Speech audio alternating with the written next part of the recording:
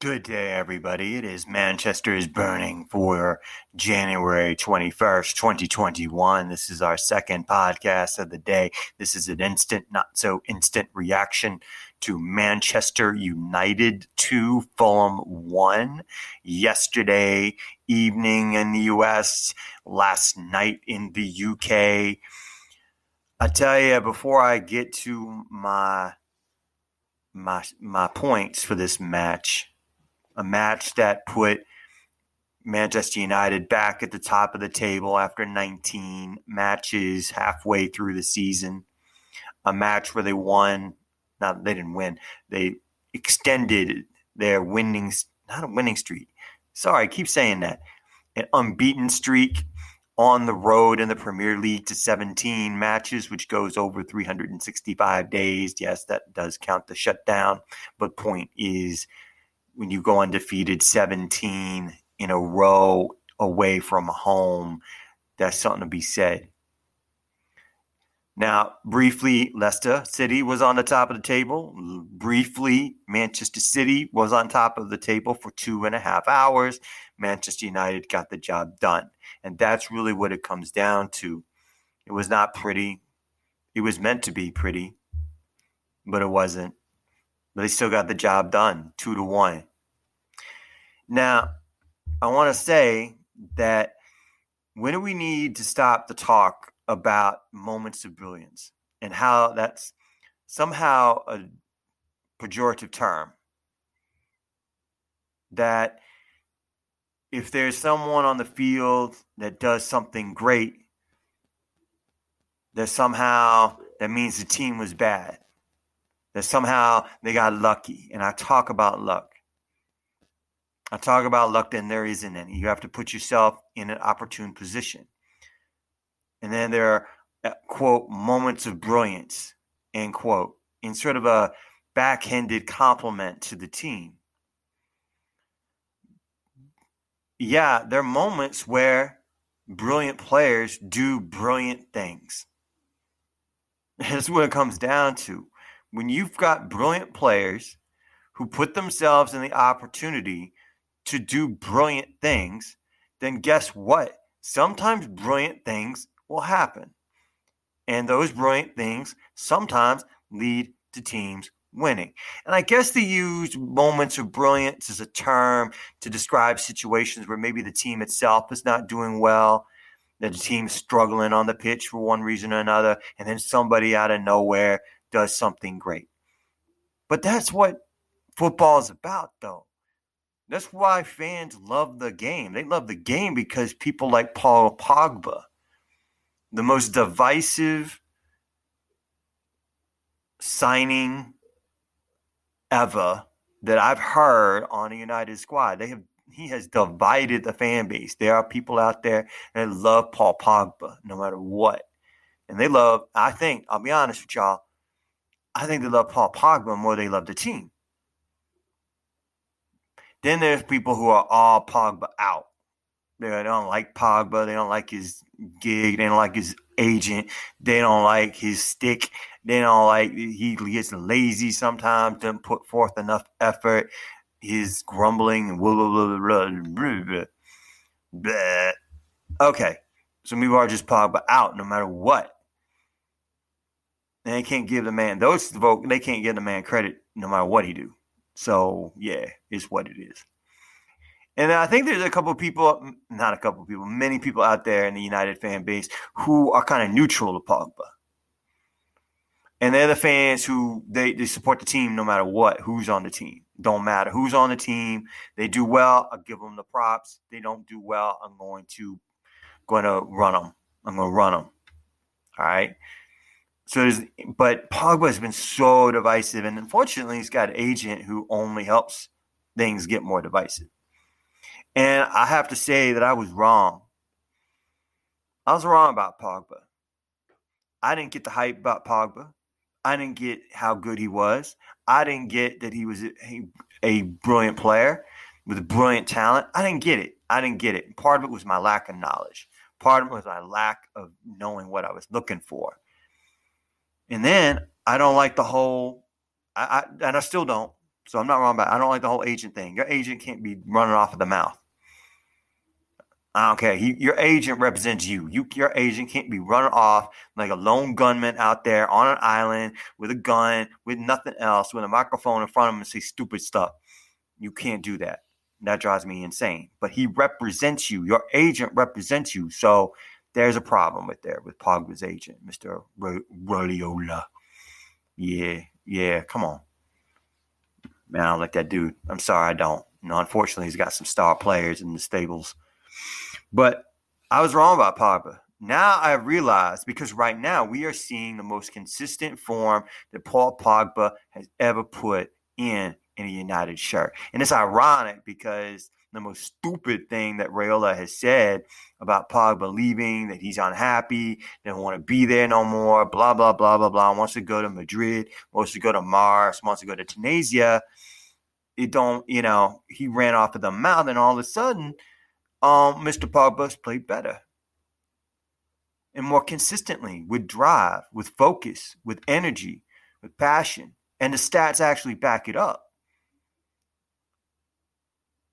And Paul Pogba had a moment of brilliance, as they say. That goal was an XG, I believe, of 0.02. That means that shot had a 2% chance of success, and it went in. Surgical strike. It was a tomahawk missile.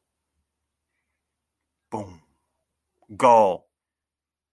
Winning goal, by the way. Winning goal in the 65th minute. A moment of brilliance. But that brilliance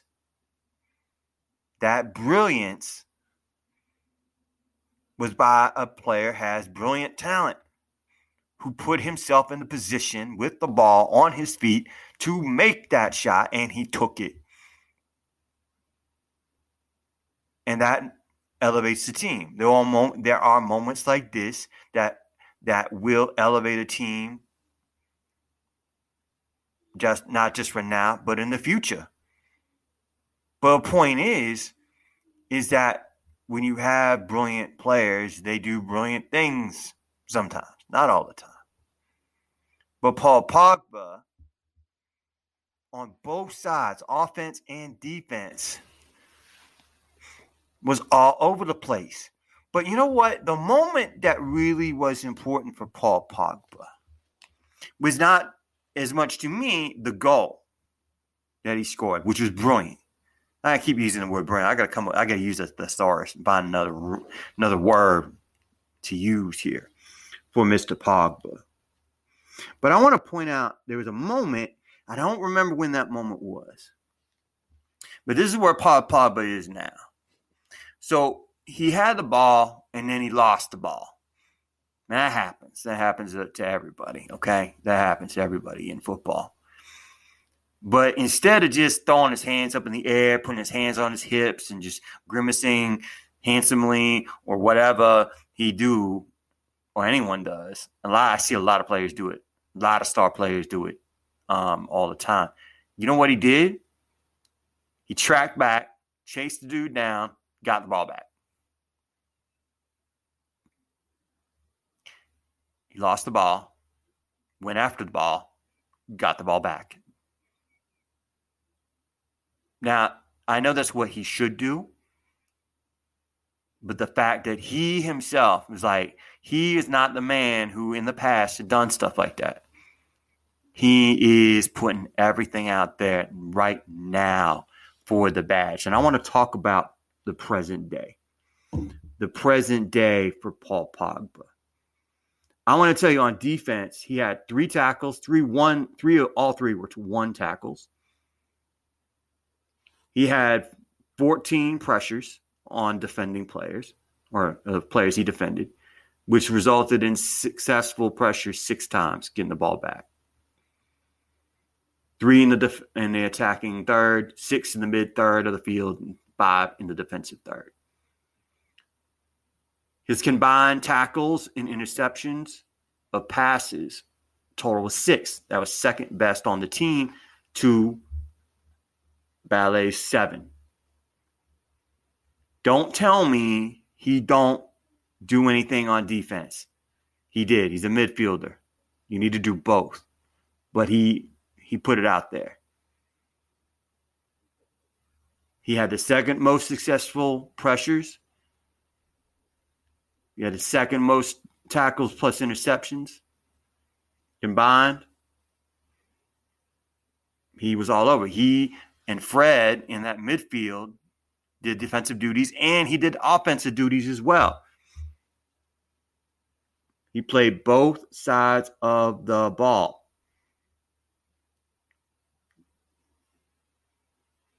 Both sides of the ball. Of course, he had that goal. One shot on target. He had 95 touches of the ball. 95. Third most on the team. Third most. So he was doing both sides, and he was great on the ball. And he has been incredibly consistent for the first time that I've seen him since he put on a red shirt again.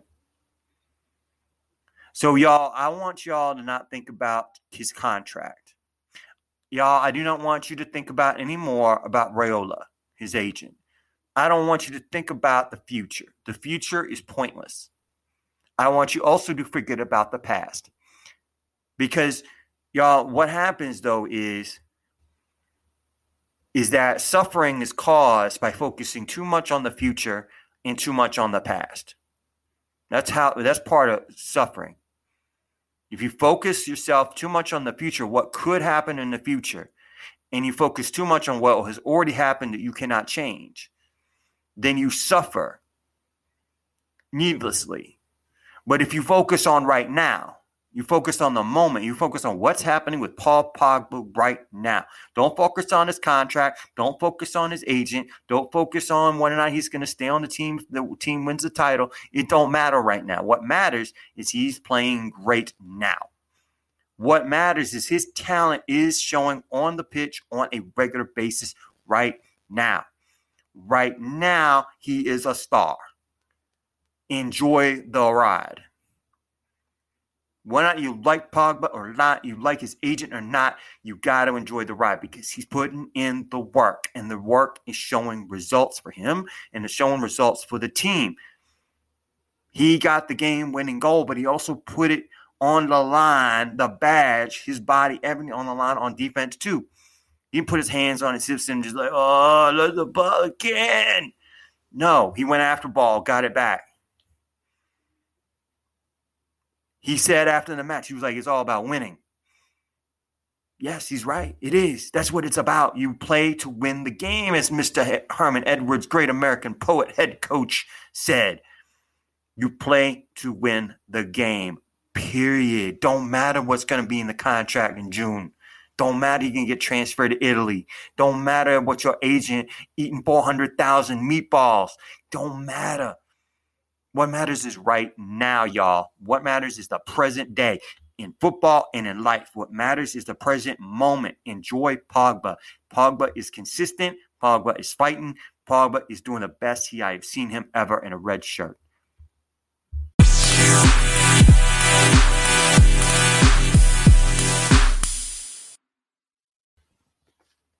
Welcome back.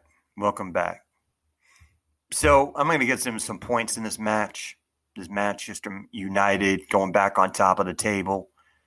And they're going to go into the FA Cup match they got against Liverpool coming up against the Pool this coming weekend. It's going to be very interesting what Ali's lineup is going to be. And what's going to be interesting also is Klopp's lineup.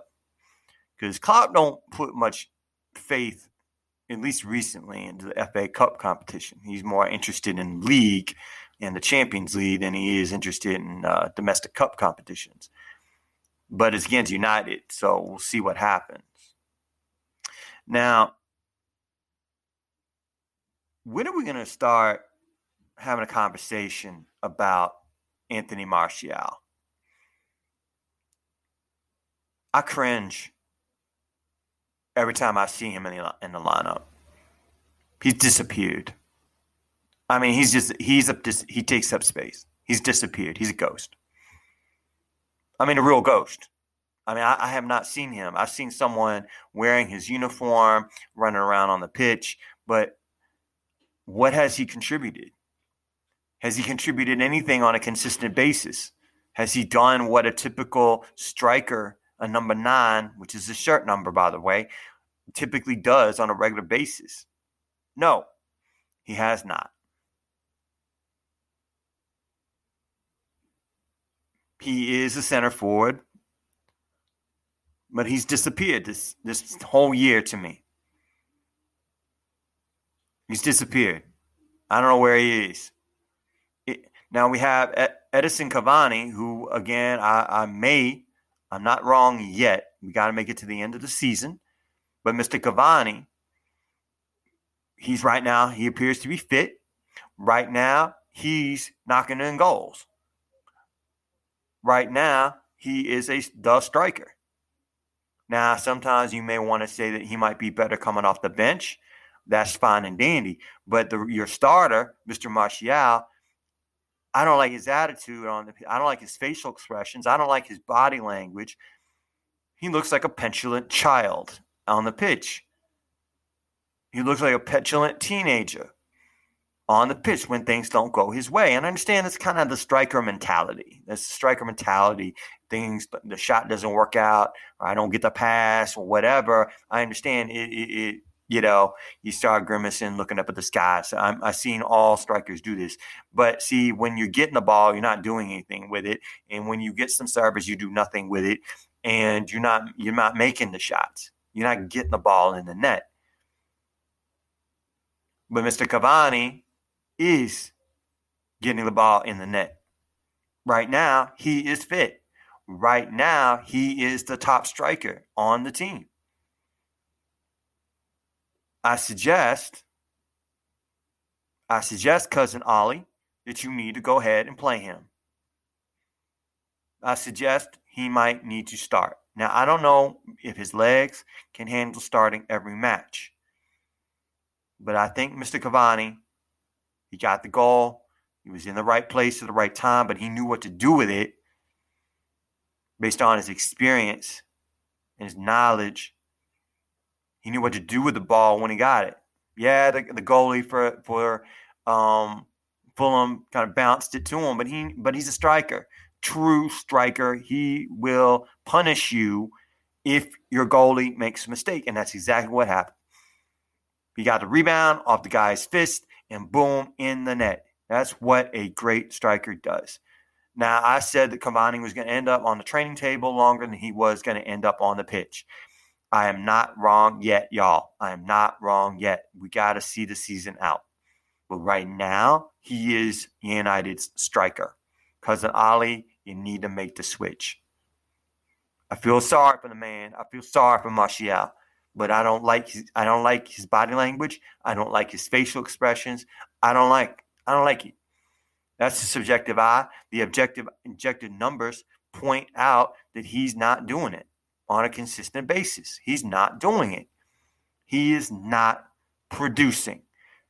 When your workers don't produce, you move them on. You sit them down. You say, you know what, son? Maybe that's not the right way to say it, but you know what, dude? You need to sit down. You need to sit down. Okay? You need to sit down, all right? And just chill for a moment. Okay? I got someone who's going to be more productive. I'm going to put them out there. That's what Cousin Ollie needs to do. That's point number one. Point number two, here's where I get struggle sometimes. I can't say I'm this great football expert. I can't say that I've been watching football nonstop for the last 100 years. I can't say that I understand all the time what I'm seeing. But the subjective eye to me yesterday for 63 minutes of watching Manchester United against Fulham was a team, to me, that was slow, that was sluggish, that was a step behind, and sloppy. That's what I saw with the subjective eye. Too many giveaways. Too many interceptions. Too many errant stuff. Too much trying to do something that you couldn't do with the ball. Too many defensive lapses. And what drove me crazy was 5 minutes into the match, the defensive line, Wan-Bissaka makes a mistake. No one's tracking the dude coming right through the middle. And the dude gets the ball and gets a score. That XG should have been 100 because that dude should have never been there. How on earth do you allow that to happen in 5 minutes into the match? Who's tracking who? I don't know. Wan-Bissaka was awful for the first half. Now, he pulled it together and he produced in the second half. I'll give him credit for that. You produced in the second half. Credit is due. Credit is due. But the team itself, they seem slow, one step behind, one thought behind, tired minds. Maybe they were looking ahead to Liverpool over the weekend. I don't know. But it was concerning. But I looked at the objective numbers. And the objective numbers didn't really point out that they were that bad. I couldn't pinpoint what objective numbers, what objective data out there that showed that they were having a bad day.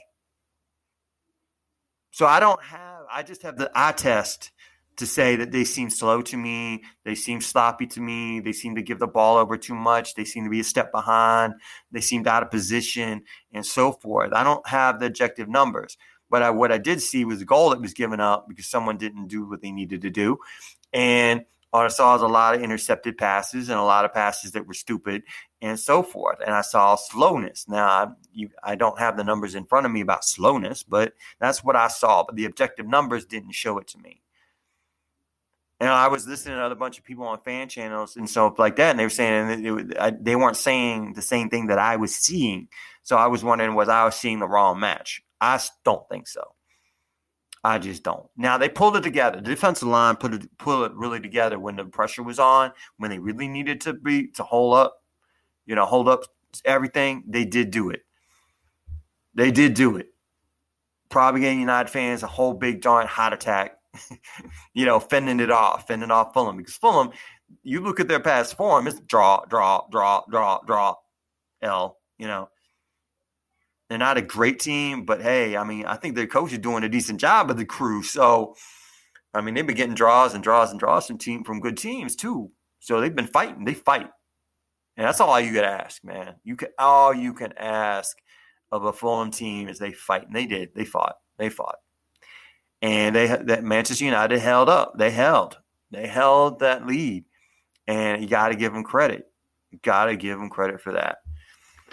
Now, looking at some advanced numbers, some stats I always seem to want to look at in these silly matches. My last point here, my fun point, looking at XG and all that sort of mess. All right, so remember that goal I was telling you about? That guy run free, Mr. Lookman on Fulham on the 4th minute on the right foot open play. He just ran right through a defense that just seemed to be standing there, trees and shrubbery again. That XG on that shot was 0.29. To me, it should have been 100, but in reality, it was really 0.29. They converted it. But that was their biggest chance the whole game. The rest of their shots that they got, were all XGs under 0.1. So really, United you take that Lookman goal out of the XG tabulation. And Fulham's XG for the remainder of the match was 0.46. They didn't get a sniff, really. Their chances they did get, though they seemed dangerous at times, they really didn't get solid chances. They may look like they got solid chances, but they really didn't. Now, there was that one shot way at the end, and it bounced off Ballet and out of bounds. That could have ended up being an own goal easily and so forth. That would have been bad place, bad time type of situation for Eric, but that ball bounced off him and ended up out of bounds instead of in the net. But really, their opportunities, Fulham's opportunities were not that strong. They really don't have a strong offense at all. They did take advantage of everyone having 2 left feet on defense in the 4th minute, but truly they didn't have a sniff. Now, United's XG for the match was 1.68. They had trouble creating chances. They made the chances count. Now, remember, Pogba's goal was the XG .02.